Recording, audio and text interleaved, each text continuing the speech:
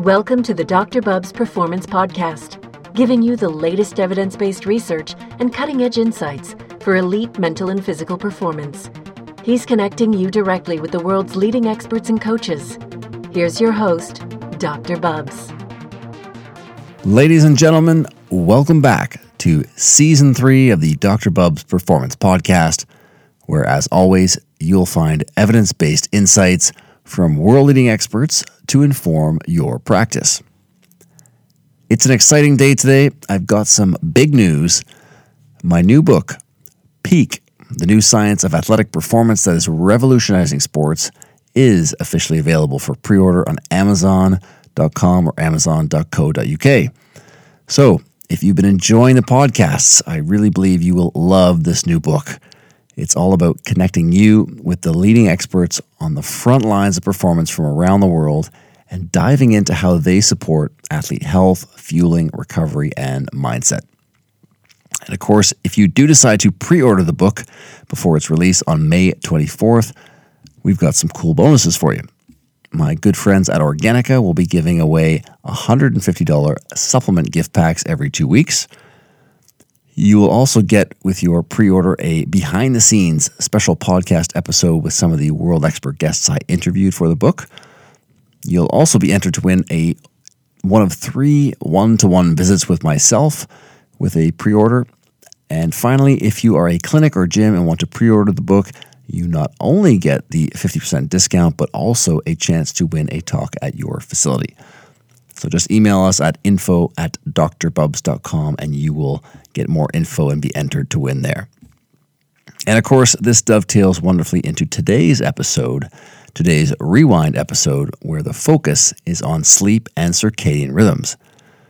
6 of the world-leading experts who appear in the book will also be on today's episode, and you will hear from Dr. Amy Bender from Canada, talking sleep recommendations, potential pitfalls of the Nappuccino, and strategies to support better sleep. Dr. Dan Party from the US will discuss circadian rhythms and implications for weight loss and health. Dr. Sri Ma will talk about her work in the NBA, the benefits and limitations of the NBA nap, as well as her take on when it's appropriate to implement that Nappuccino or coffee nap. Then Dr. Ian Dunican from Ireland will discuss caffeine use and implications on sleep and recovery in professional rugby players. Dr. Michele Lastella from Australia, diving into athlete chronotypes and how it impacts training and recovery. And finally, Dr. Nora Simpson from Stanford Medical School, discussing the impacts of sleep loss on cognition and memory. Awesome. It is always a lot of fun for me to circle back to the older episodes and rediscover some of the great insights and practical applications from all the tremendous experts that have appeared on the show. You can link to the full original episodes in the podcast summary in the show notes at drbubs.com/podcast. And remember, you can find all of the experts that have appeared on Dr. Bubs Performance Podcast on my YouTube channel, iTunes, or your favorite pod-catching platform. All right, let's pay the bills here. Before we get started, a quick word from this episode's sponsor, Totem Sport. Totem Sport is the world's only 100% natural supplement. No sugar, no artificial flavors, absolutely nothing added. What is it? Totem Sport is the world's purest mineral-rich ocean water. Collected above natural algae blooms in the Atlantic Ocean, Totem Sport is the only sport drink supplement that contains all 78 naturally occurring minerals and trace elements. Use the promo code BUBS10, BUBBS10 at checkout and save 10% at totemsport.com and defy the norm. All right, get your pre-order in today to take advantage of all those bonuses. And without further ado, Season 3, Episode 9, enjoy.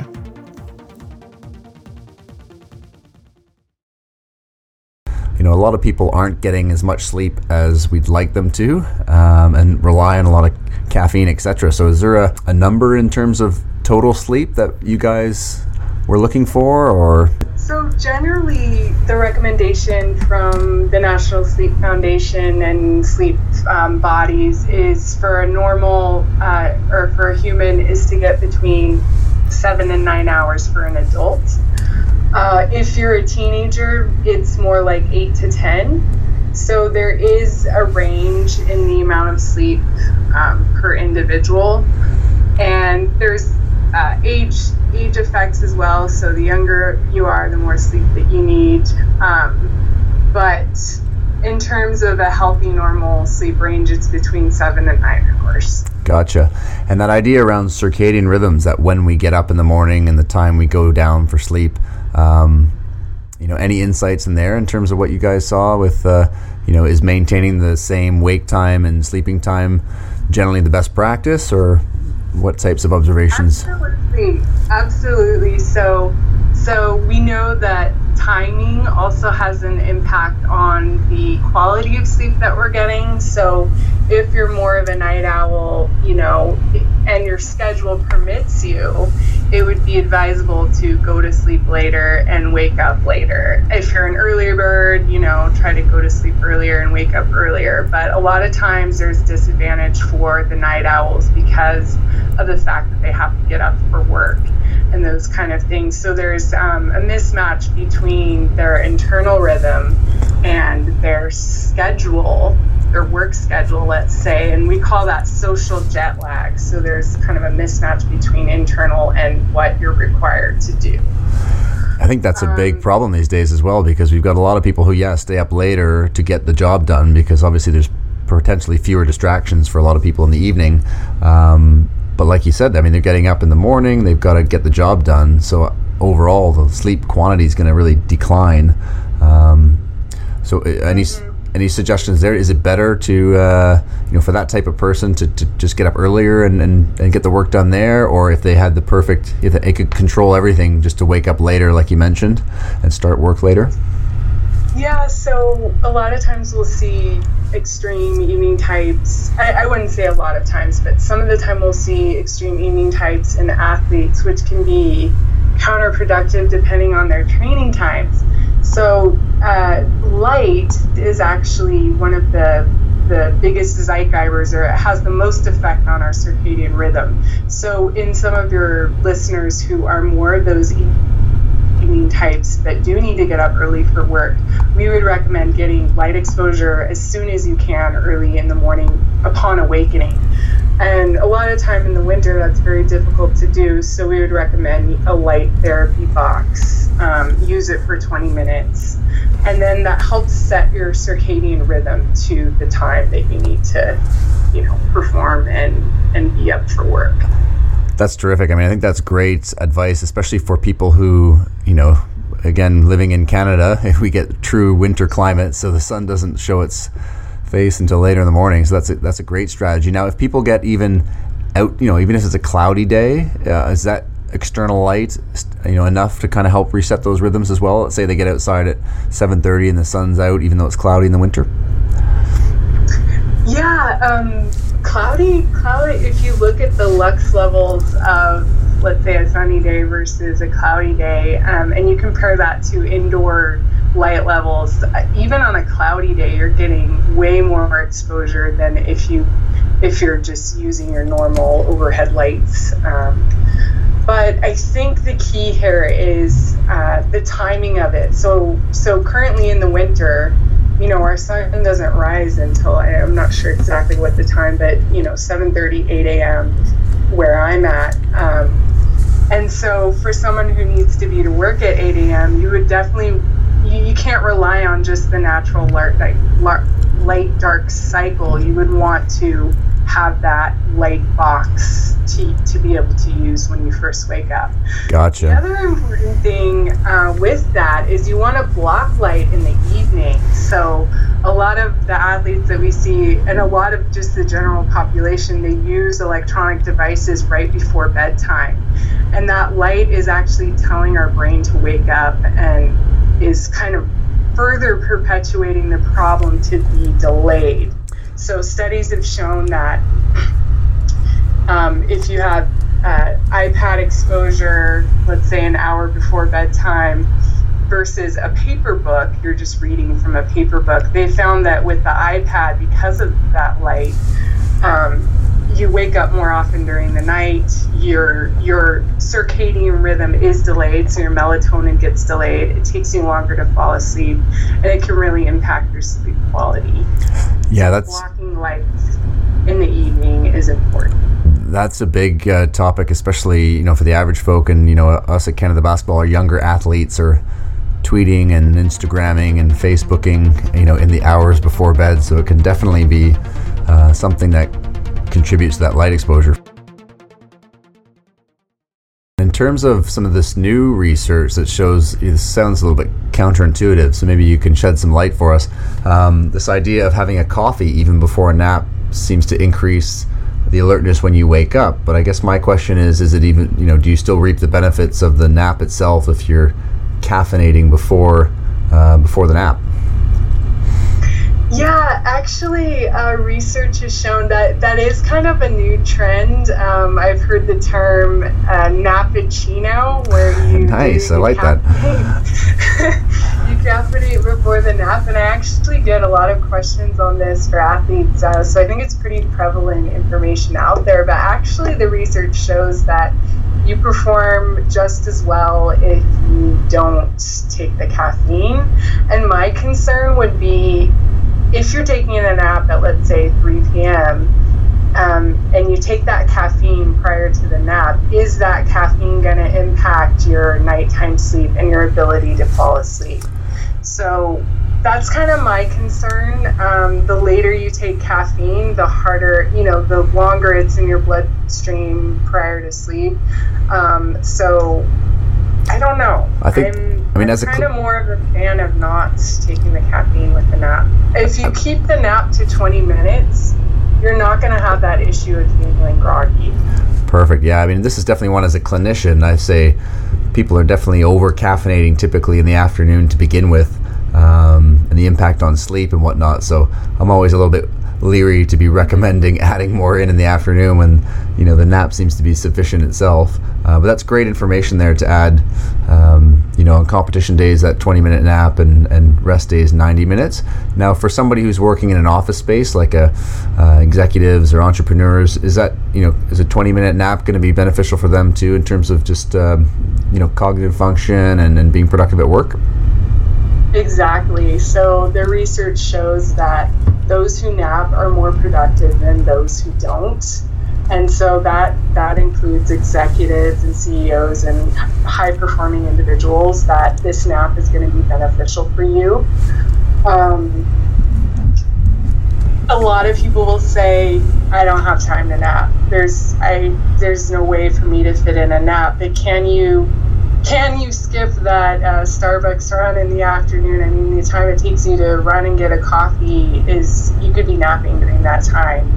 Can you maybe find some time during your lunch to find an area, a quiet space where you can try and nap? And it does take practice, so it's not something that you can just do right away. It will take practice, and having those relaxation techniques, those breathing techniques. There's also this technique called cognitive shuffling, which I really like for even if you have problems falling asleep. You think of a 5-letter word, so let's say, or not too long of a word, so let's say bedtime. And you imagine all of the objects that you can, starting with B, so ball, bag, baby, book. Once you can't think of any more, you move on to E, and you just imagine those random objects and move on to D. And before you get to the end of the word, you will be asleep. And it kind of simulates what we're doing before we fall asleep. Oh, that's fantastic. I really like that. I'm going to try that tonight. You spoke on sleep and weight gain recently. Was it the paleo effects? Can you share some of the latest insights on that research? Yeah, sure. So I'll try to summarize the work. So I gave a bit of a history about, a lot of the work that's gone on in the area. I started off talking about timing, right? So we were talking about circadian rhythms. That's really talking about body timing. And, what you want your body to function best, and that how that translates into performing best on the court, performing best in your life, having a good positive mood, being your favorite version of yourself in every way. You really want your rhythms to be synchronized and working together. So imagine a symphony playing, right? And if some of the symphony is a couple measures off, then it's not going to sound it's not going to be optimal at all. And that's what a really strongly aligned circadian rhythm will do for you, is it helps your body work at its optimal function. So one idea that I brought up is this researcher, Dina Arbel. She had taken mice and she fed them the same amount of calories, and she also monitored their physical activity and found that they got the same amount of physical activity. Now the difference was that they fed one group all their calories when they usually sleep.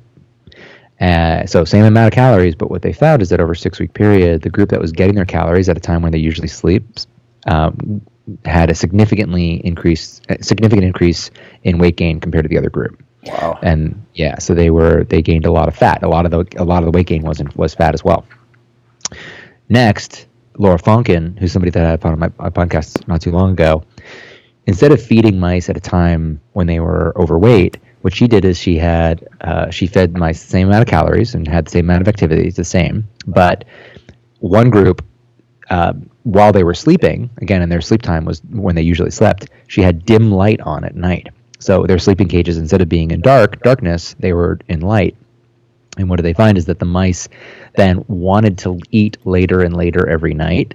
And they too then had statistically significant increases in body weight compared to the group that was getting the same amount of calories and had the same amount of physical activity over time.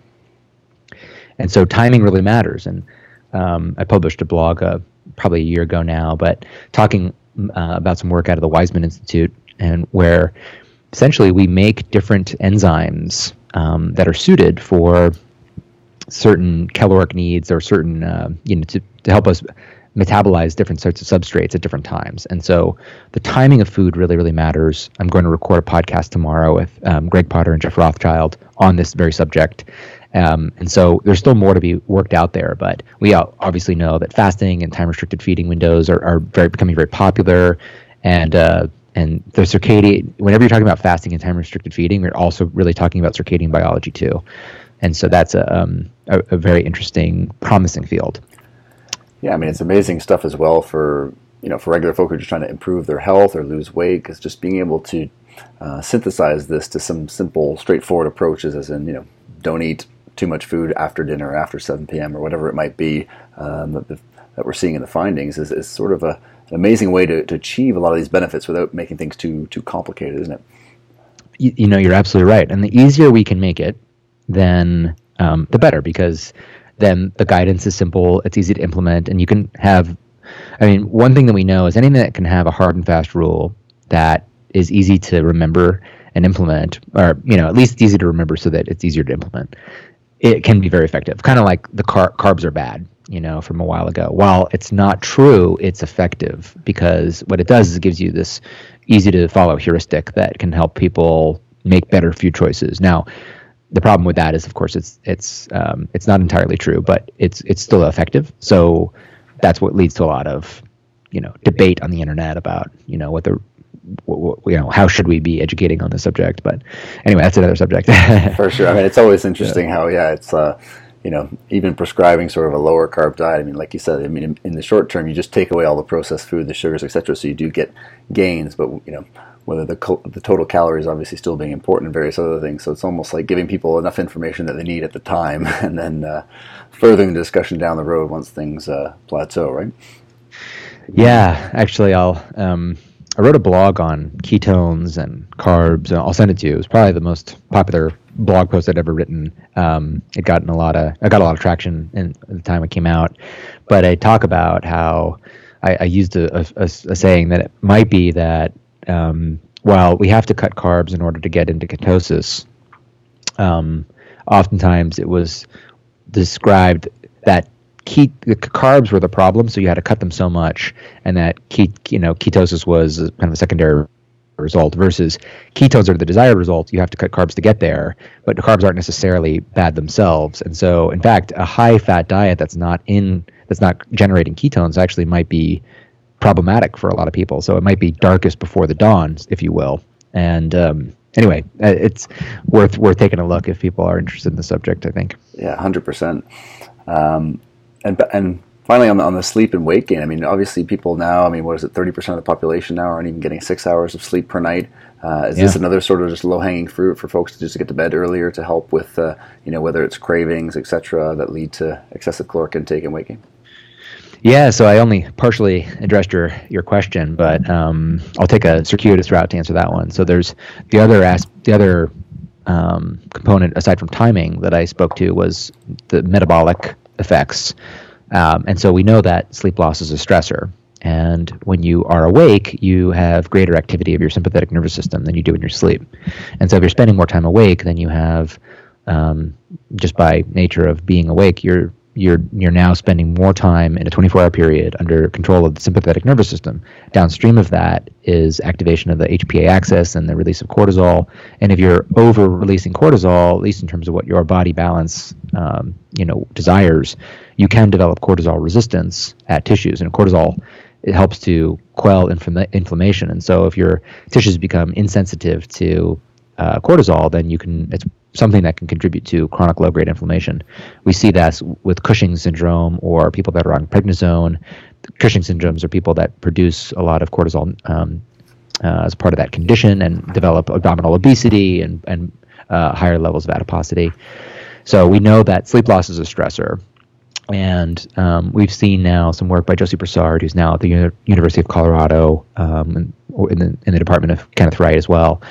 And she's looked at a couple nights of sleep loss on fat tissue and notice that the insulin's effectiveness at doing its job at storing carbohydrates in your blood into fat tissue was massively reduced even after just a few nights of sleep loss. And so what happens then is that you have to release more insulin in order to generate an effect. So that's it can drive insulin up.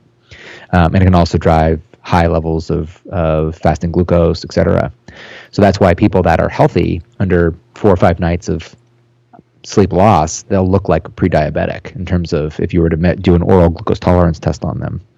So now if your life is defined by your weeks not getting enough sleep and then on the weekends playing catch up, you're essentially the risk is that you are promoting a pre-diabetic and diabetic state. And that's exactly what was found. So if you kind of think about the mechanism, so that we see that there's this cellular resistance to insulin after sleep loss. You see a clinical effect of increased blood sugar in healthy people after a few nights of sleep loss. And then finally, if you look at epidemiology, a study by Dan Gottlieb at Boston, he looked at 1,500 people and looked at whether and grouped them so majority of the people were getting 7 to 8 hours of sleep, but just like you said, 30% of the sample was getting less than 6 hours. And if you were getting less than 6 hours of sleep, then that short sleep time associated with diabetes and impaired glucose tolerance, and these are under conditions of sleep deprivation that are highly prevalent, right, in the United States. So that's a big problem. Transitioning over to the NBA, I see the red alerts and whatnot that you post when teams are going through heavy schedules or travel periods. Can you share a little bit with listeners, what the implications are of fatigue and performance? Sure. So this was a fun project. It's called the NBA Schedule Alert Project. That's in collaboration with ESPN and led by Baxter Holmes.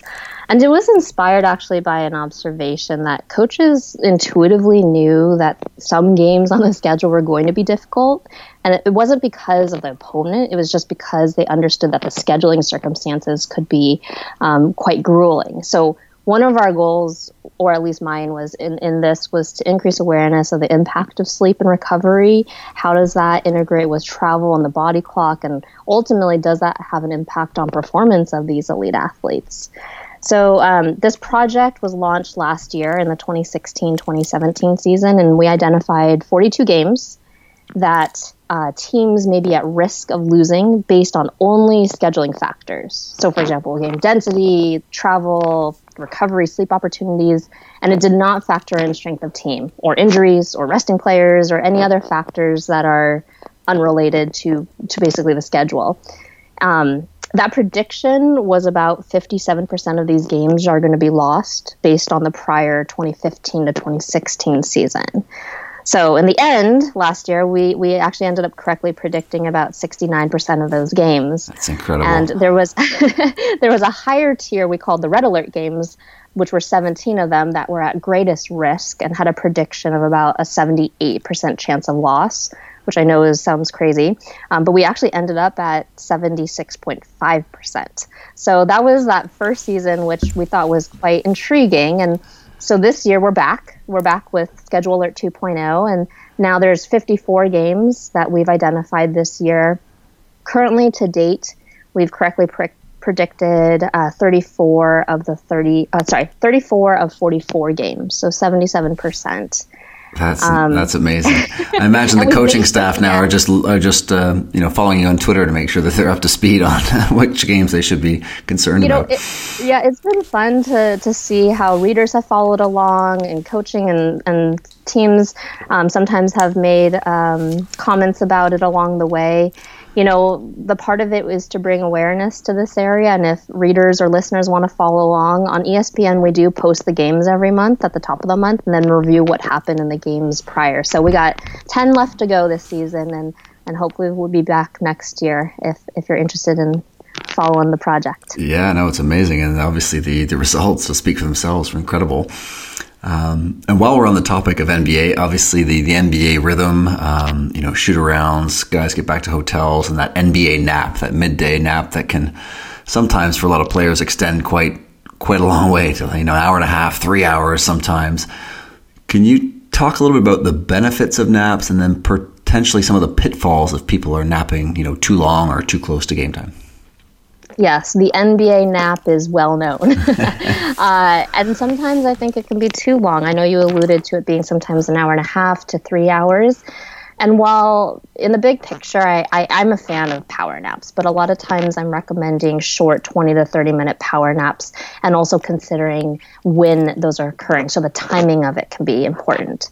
Usually I aim for the afternoon because that's when we have this dip in our circadian rhythms, or a dip in that body clock, so it's easier to fall asleep in the afternoon.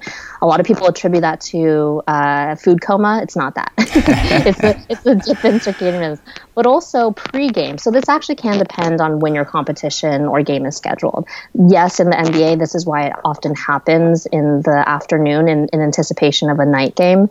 But a lot of times these athletes, yes, are taking these long hour and a half, 3 hour naps.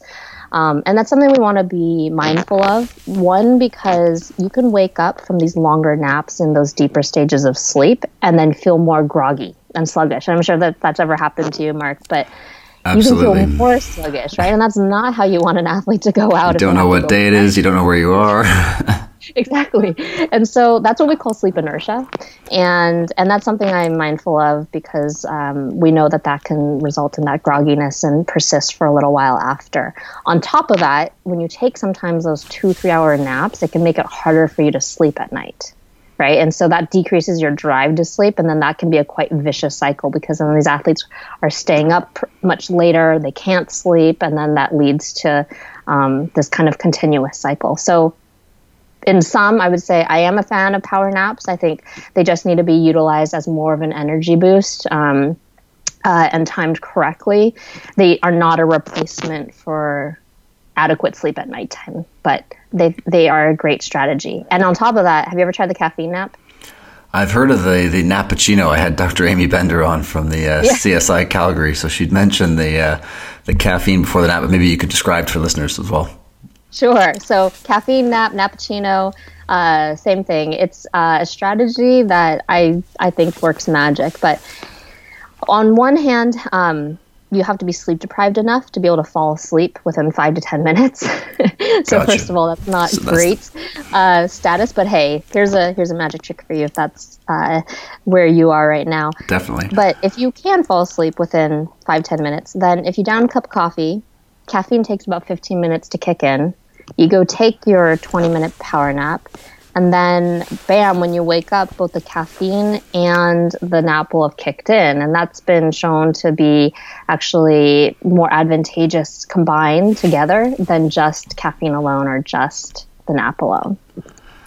Yeah, really interesting for people who need to obviously get a bit of rest, but also be able to be on the ball, to function, maybe to play, if they're athletes, to really perform after that rest period. So that's a really interesting research. And just kind of circling back again to the naps, if a player is, again, sort of accumulating more of a sleep debt, is there some scenarios where you would advise a bit longer naps if it was not impeding their ability to fall asleep at night? Is there a certain range or time frame, or would it be more trying to just add more of their sleep in terms of the sleep through the night? I think that the goal that I try to recommend to my athletes is definitely consolidated sleep at night. Gotcha. And that would be the biggest win in my book, to try and encourage them to do that. But yes, there are scenarios where, say, they're traveling on the road, had an early morning flight. We know that they weren't getting sufficient sleep the prior night.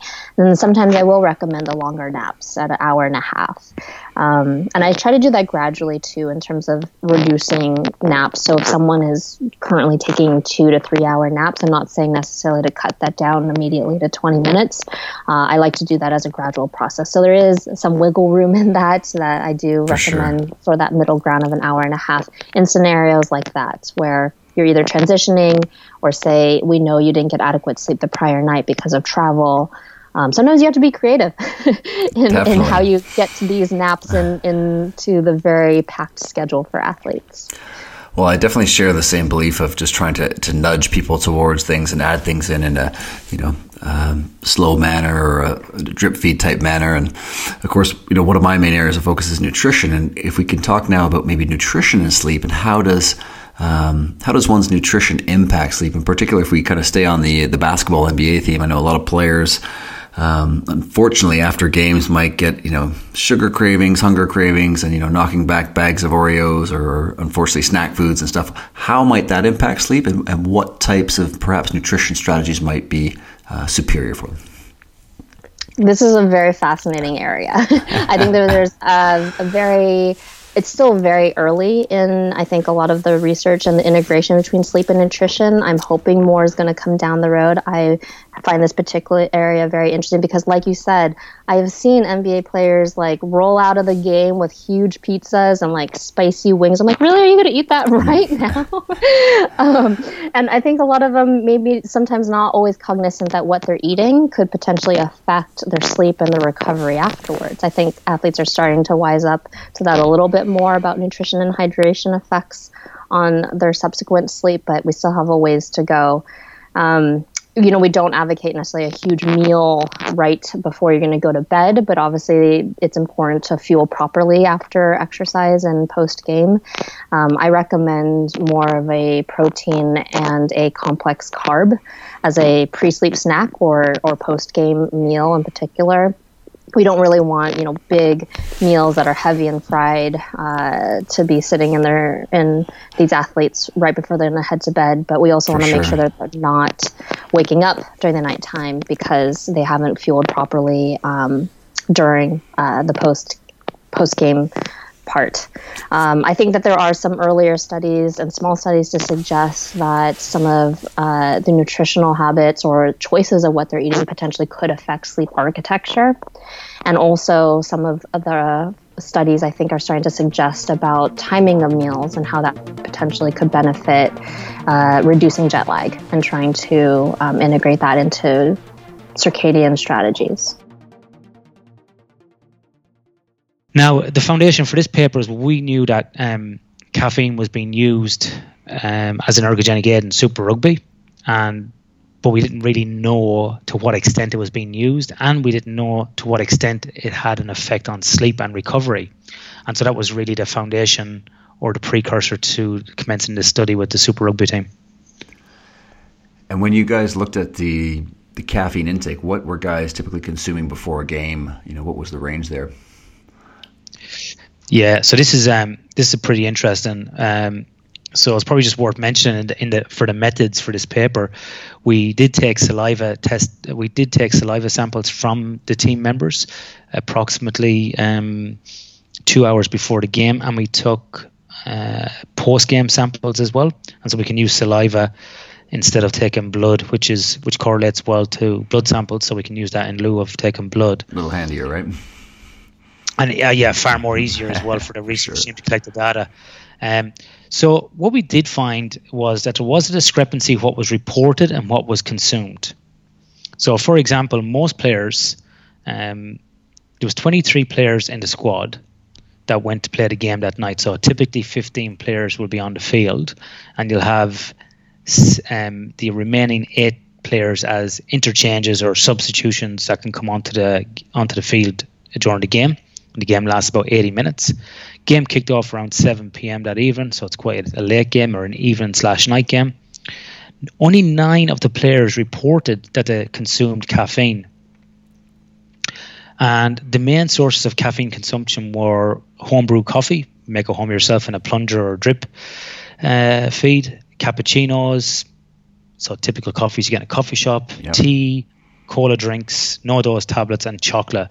They were the main sources of caffeine, and most players reported consuming the caffeine between 6 in the morning and 6 in the evening, with only a few reporting consuming caffeine after 6 p.m. in the evening. So most athletes were consuming the caffeine actually between 6 and 12. That's where most of the percentage of the caffeine consumption fell. However, when we did look at what was reported and what really happened, we did find another discrepancy.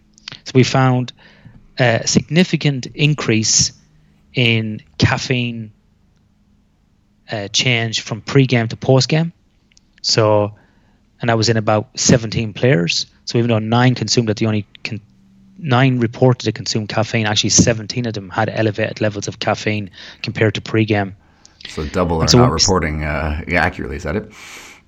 Yeah, not accurately. And when we dug into that, we actually found out why. And this was very interesting. And this was probably an oversight from us beforehand, is we didn't understand to the extent that pre-workout was being consumed. So pre-workout powders are generally consumed, prior to a game or a training session. And these things are very heavily dosed in caffeine. And so they weren't actually counting this as a caffeine consumption. So it's pretty interesting that, number one, players were not informed that these pre-workout drinks had caffeine. Number two is there was a caffeine strategy, but it was verbalized and the players were told. It wasn't actually administered. And we know men, we're not very good at listening to things. And so we get told to take 1 scoop. 1 scoop is good, 2 scoops is better, and 3 scoops we're going to turn into a superhero. And so that's what was happening. People were just basically consuming this as much as they liked, and no one was really having an oversight on it. And so that contributed to the significant increase in caffeine from pre-game to post-game. So quite a significant increase in all the players. Yeah, I mean, that's really interesting when I was reading your paper, because it's definitely something that I see a lot with athletes over here, working with recreational elite pro, is that oftentimes, completely unaware of not only that there's caffeine in their pre-workout supplement, but even the amounts of caffeine that might be in there. And so, Ian, what kind of effects then on sleep duration, sleep efficiency? What's going on with the players after this intake? Yeah, so that was kind of the key thing we wanted to look at. We wanted to see, what was happening here with the effect of caffeine on sleep. So what we did find is, and in the paper as well, we report the sort of the pre-game nights, what was happening. And we looked at 6 measures. We looked at sleep latency, which is basically the time it takes to fall asleep. We looked at time at sleep onset, the time you do fall asleep. We looked at sleep duration, which is self-explanatory, how long you were asleep. Wake after sleep onset. So this is the number of minutes you wake up throughout the night. And then from those measures, there's one final measure here, which was time at wake, so time you wake up in the morning. And from those 5 measures, then we calculate a measure of quality, which is referred to as sleep efficiency. And so what we did find that was leading into the game, that sleep latency decreased, so players fell asleep quicker. We found that players on average went to bed approximately between 11 and half 11 every night. For sleep duration, they progressively increase sleep on the nights before the game. So we think that athletes in Super Rugby are using the days beforehand to kind of sleep bank or sleep optimize. However, we did find that the increase in sleep was driven from the training schedule. So basically, they didn't have to be in as early the next morning. Therefore, they actually slept longer the next day and got more sleep. Interesting. So that's the kind of pre-game factors, which is very interesting, and we found this in a lot of other athletes too. But the effect of what it had on the after the game is even more interesting. So they fell asleep, relatively, easily after the game. However, they did not fall asleep on average till 2:30 in the morning, and some players didn't go to bed as late as 8:30 the next morning on the Sunday. Yeah. And 4 players did not achieve any sleep whatsoever. So having a good time after the game then. Well, there's a number of factors potentially. there. There's the increase in the caffeine. There's post-game, so these guys don't finish till 9, 9:30. Obviously, you get shower, changed, maybe some recovery, have a meal. There's also post-game media, and then maybe a couple of drinks or some socializing happening afterwards as well. Now, that all resulted in quite a significant reduction in sleep duration, which basically results in a sleep debt, which then took a number of days to recover. So it took an extra additional 3 days before athletes were back up to the amount of same sleep they were having before the game. So basically what you see is when you look at the graphs is you see that sleep duration is significantly reduced after the game. So you get this kind of peaking before the game, up a mountaintop, down into a valley of sleep duration, and then trying to climb back out again. And indeed, with some of the measures that we took over this season, we found similar patterns of sleep and wake throughout the season in some other studies that we've looked at. So caffeine most notably affected sleep latency after the game, even though it wasn't too bad, but it did affect it. It affected sleep duration, and it also had a decrease in sleep efficiency or a quality measure as well. So it's not the only thing that's affecting sleep after the game, but we do believe it's one of the major factors that is associated with it. Absolutely, and it was surprising to see. I mean, it was like 5.5 hours the players were getting typically in terms of total sleep after the games? Yes, and like I said, 4 of them or 20% of them did not achieve any sleep after the game.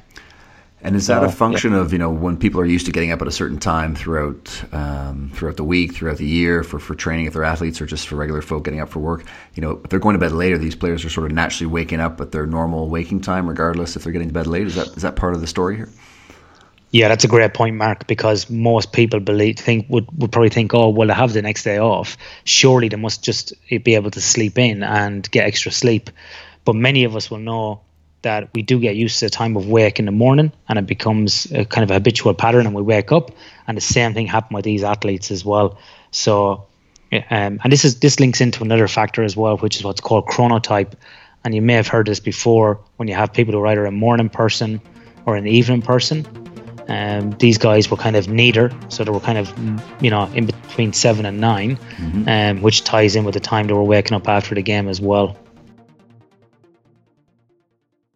Fantastic. Well, I'm looking forward to jumping into talking sleep and chronotypes here today. And of course, the general suggestion for athletes is to get that 8 hours of sleep per night. And in a recent paper that you've done, talking about the chronotypes of elite athletes, can you maybe dive into that and perhaps define the different chronotypes to give listeners, to get listeners on the same page, and then we can talk about differences in the general public compared to elite athletes? Yeah, I think the first thing about chronotypes is basically our circadian preference. So if you ask somebody whether they prefer waking up in the morning and going to bed earlier, then you would find that they're a morning type. So it's there's 3 main types. So we have morning types. So these are the type of people that go to bed earlier, wake up earlier, and they really struggle to stay awake past their usual bedtime. And on the other end of the scale, we have what we call night owls, and they prefer going to bed later and waking up later. And somewhere in the middle, we have intermediate types, which is about 70% of the general adult population. For athletes, it's really important, well, especially for coaches, to really know what type their athlete is. It can be really important when we're scheduling recovery sessions or even training sessions, or even as far as when athletes travel interstate or across internationally, who they're rooming with. You don't really want to put what I call a chrono mismatch, where you have one athlete that's a morning type and the other one's an evening type in the same bedroom, because they may disrupt each other either in the morning or at the night. So it's really important to acknowledge the different types of athletes you have within your group. And you mentioned there sort of the general public falling into that intermediate 70%, falling into that category. And of course, sort of evenly split then in the general public, 14% in the morning type, 16% in the evening types. How does that shift when we get into talking about athletes and high-level athletes? Well, I guess athletes are no different to us, general adult population, but when we start to delve into the different types of sports and the different types of chronotypes that are involved in different sports, it's really interesting, because when we start to examine some morning type sports where they're required to get up early to train, we tend to see that there are fewer and fewer evening types within morning sports. So it's not necessarily surprising, but my question always is, do athletes tend to pursue and excel in sports that match their chronotype? So we examined a number of different sports, team-based and individual sports. So cycling and triathlon are typically the ones that train in the early morning. And I think from memory, there was no evening types within triathletes, and I think there was a 3% of evening types within the cycling groups that we've monitored. When we get to team-based sports, you start to see that general spread across intermediate, evening and morning, just like the general adult population. So typically it's more the morning sports have more morning types within that sport. Yeah, it was interesting to read, you mentioned baseball players in one of the papers there and their chronotypes, and how, a batter who's more of a morning type will have a higher average in day games versus an evening type having a higher average in night games. Are there other parallels in other sports where we're seeing this chronotypes dovetail into performance outcomes? That was one of the few papers that actually started to look at chronotype and performance and batting averages. And there was one study, I think was conducted in South Africa, which found marathon runners typically that were morning types were performing better than those that were evening types. So that's the only other study I can think of in terms of performance. The other main thing to consider is the recovery of the athletes, because typically the recovery sessions, when I'm referring to team sports here, are done in the early morning after a night match, which potentially could disrupt it does disrupt their total sleep time that they're getting and essentially their recovery. Yeah, it's interesting because they recently, in the baseball spring training here, they had shifted a lot of the early morning sessions, that typical 9 or 10 o'clock session. They'd shifted that later in the midday, to allow just for that. So that's interesting to see teams adapting to some of this research. And, of course, your research in elite cyclists, sleeping to a schedule, does chronotype play a part? Can you, walk us through that study and again, tease out some of those key findings? Yeah, so that particular study was done, I think it was in 2010, and we had a 34, if memory serves me correctly, because it was a while ago now. And yeah, so the cyclists really were a lot of morning types within that group. So there were, I think 38% were morning types, which is really interesting because they most often train in the morning. And I always ask the question, is there a physiological advantage to train in the morning, such as sports like cycling and swimming? Because I know here in Australia we have a big swimming culture, and they typically get them to train in the morning, but there's no physiological benefit to train that early in the morning. And I'm talking 5:30, 6 a.m. And what that does is actually truncate the amount of sleep the athletes are getting. So, and it's kind of a legacy left from before the times where we had scholarships or professional sponsorships to participate in sport. So you'd train before you had to go to work, or it's something that's risen as a teenager where you train before you go to school. But once they get to an elite level and a professional contract type level, there is no real need to train in the early morning, and that's what they do still. And like you mentioned, there are a lot of sports and teams that are really catching on with adapting their training schedules to suit the recovery of their athletes, and that has a flow-on effect in terms of performance, their psychological state, and obviously the results that they can produce. Yeah, I mean, it's interesting stuff, and like you said, if you're getting up at 4:35, oftentimes, especially swimmers, rowers, you just can't go to bed early enough to offset that. And so, for folks who are choosing these sports depending on their own chronotype, is it an unconscious self-selection? Are they sort of adapting to the training sessions themselves, or what's the? Yeah, that's one of the questions we always discuss in the lab. Is whether or not are they choosing themselves or are we adapting over time? And when I speak to different professors around my lab, they'll give me 2 or 3 different answers. So it's a really tough question, but there is some adaptation that can take place, and then you'll get somebody else that will explain that it's a matter of biology. So I personally believe that you can adapt, and if we're an intermediate type, then you will be able to adapt your kind of circadian preference or your circadian behaviors to suit that particular sport and that training schedule. It's interesting, and of course, on that note, how important is a target bedtime or wake time for athletes?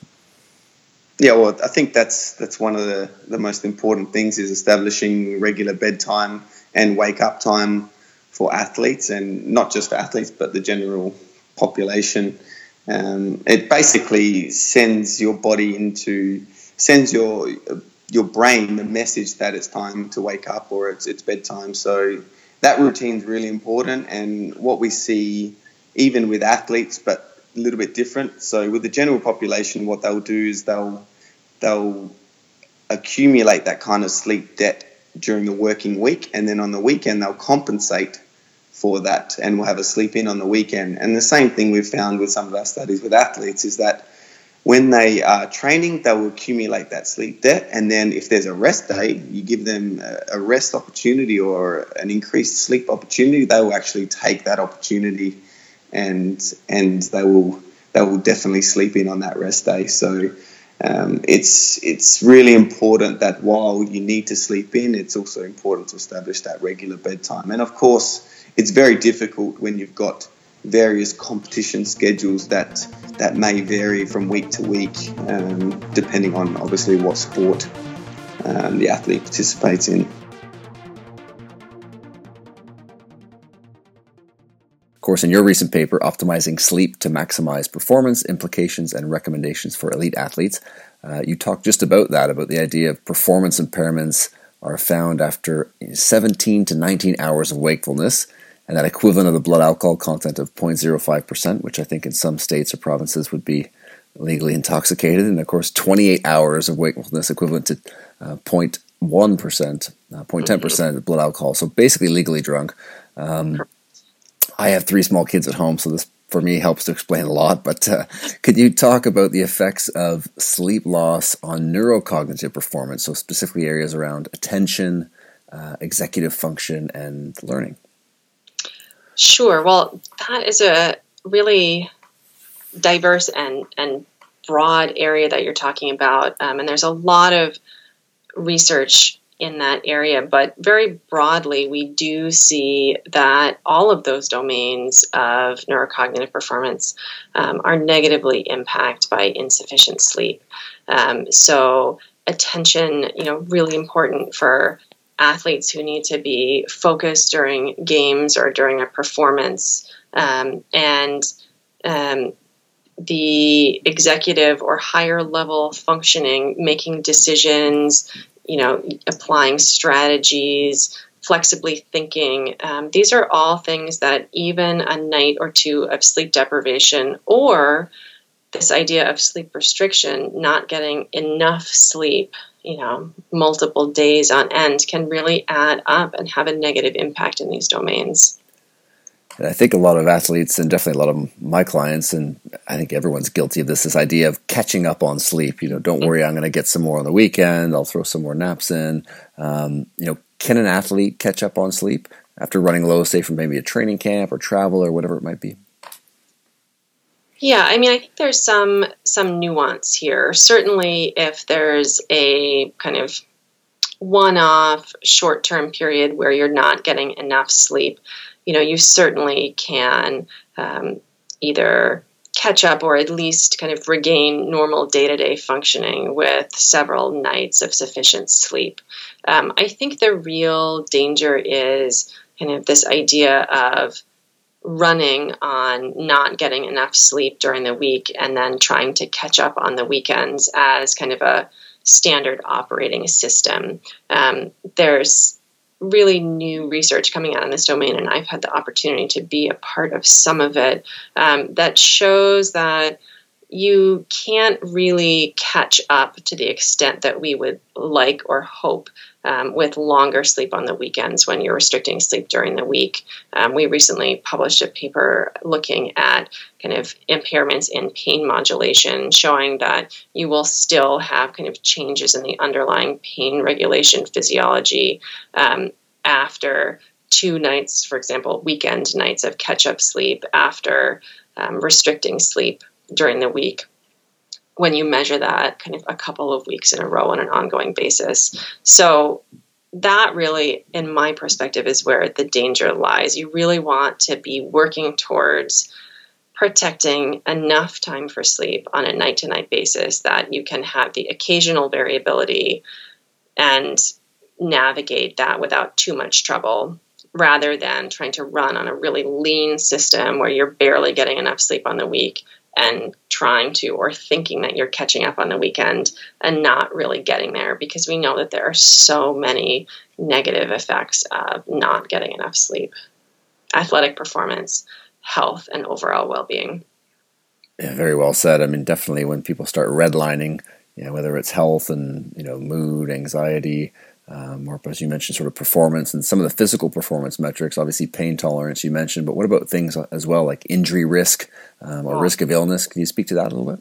Sure. Those are 2 areas where there's not a ton of research, but the data that's out there is pretty compelling, showing that there's the study done in adolescents showing that individuals who slept less than 8 hours a night were more than 1.5 times more likely to experience a significant injury compared to those sleeping 8 hours a night.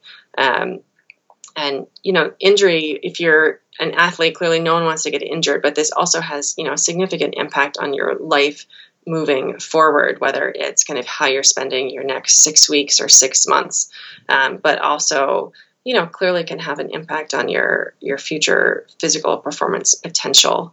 And so that's something that we really want to take seriously. This seems to be a particular importance in younger populations. We don't have a lot of data in adults yet, but I would imagine that the relationships are similar.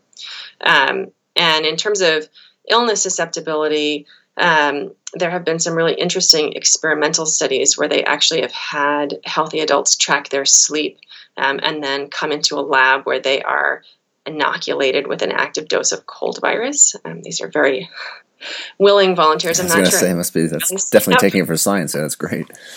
I know. We fully kind of support those individuals, even if we may not choose to join them.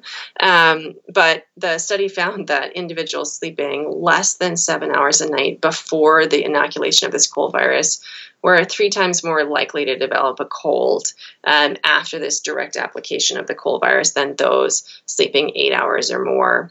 And we also see parallel findings when we look at actual vaccine responses. So if you are not getting a ton of sleep before you get a vaccination, you actually can have a blunted immune response to the vaccine.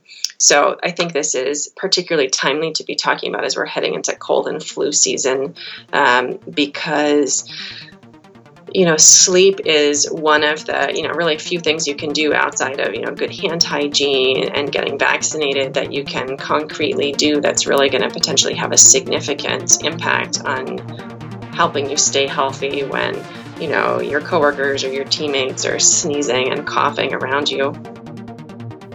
I hope you enjoyed this installment of Rewind with the special focus on sleep and circadian rhythms. Again, you can check out the show notes at drbubbs.com/podcast for all the links to the original episodes. And again, happy to announce the pre-sale of my new book, Peak, The New Science of Athletic Performance That is Revolutionizing Sports, is available on Amazon. And if you buy a pre-sale copy, just send us over your proof of purchase at info@drbubbs.com, and you'll get that free bonus interview material. You'll also be entered in to win the $150 gift packs from Organica, the one-to-one visits with myself as well. And if you'd like to do a bulk order for your gym or clinic, you can get the 50% discount and a chance to win a free talk at your facility. So lots of cool stuff here going on. Appreciate you guys taking the time. Thanks again for everyone else tuning in. If you have any questions or want to leave a comment on today's episode, definitely reach out on Facebook, Instagram, or Twitter at Dr. Bubbs. And if you're enjoying the show, take a minute, subscribe on YouTube, iTunes, your favorite podcasting platform. Leave us a review, share with friends. It's greatly, greatly appreciated. Fantastic. Have a great weekend, and we'll see you all next week. The Dr. Bubbs Performance Podcast endeavors to provide accurate and helpful information to listeners. These podcasts cannot take into account individual circumstances and are not intended to be a substitute for health and medical advice from a qualified health professional. You should always seek the advice of a qualified health professional before acting on any of the information provided by any of the Dr. Bubbs Performance Podcasts.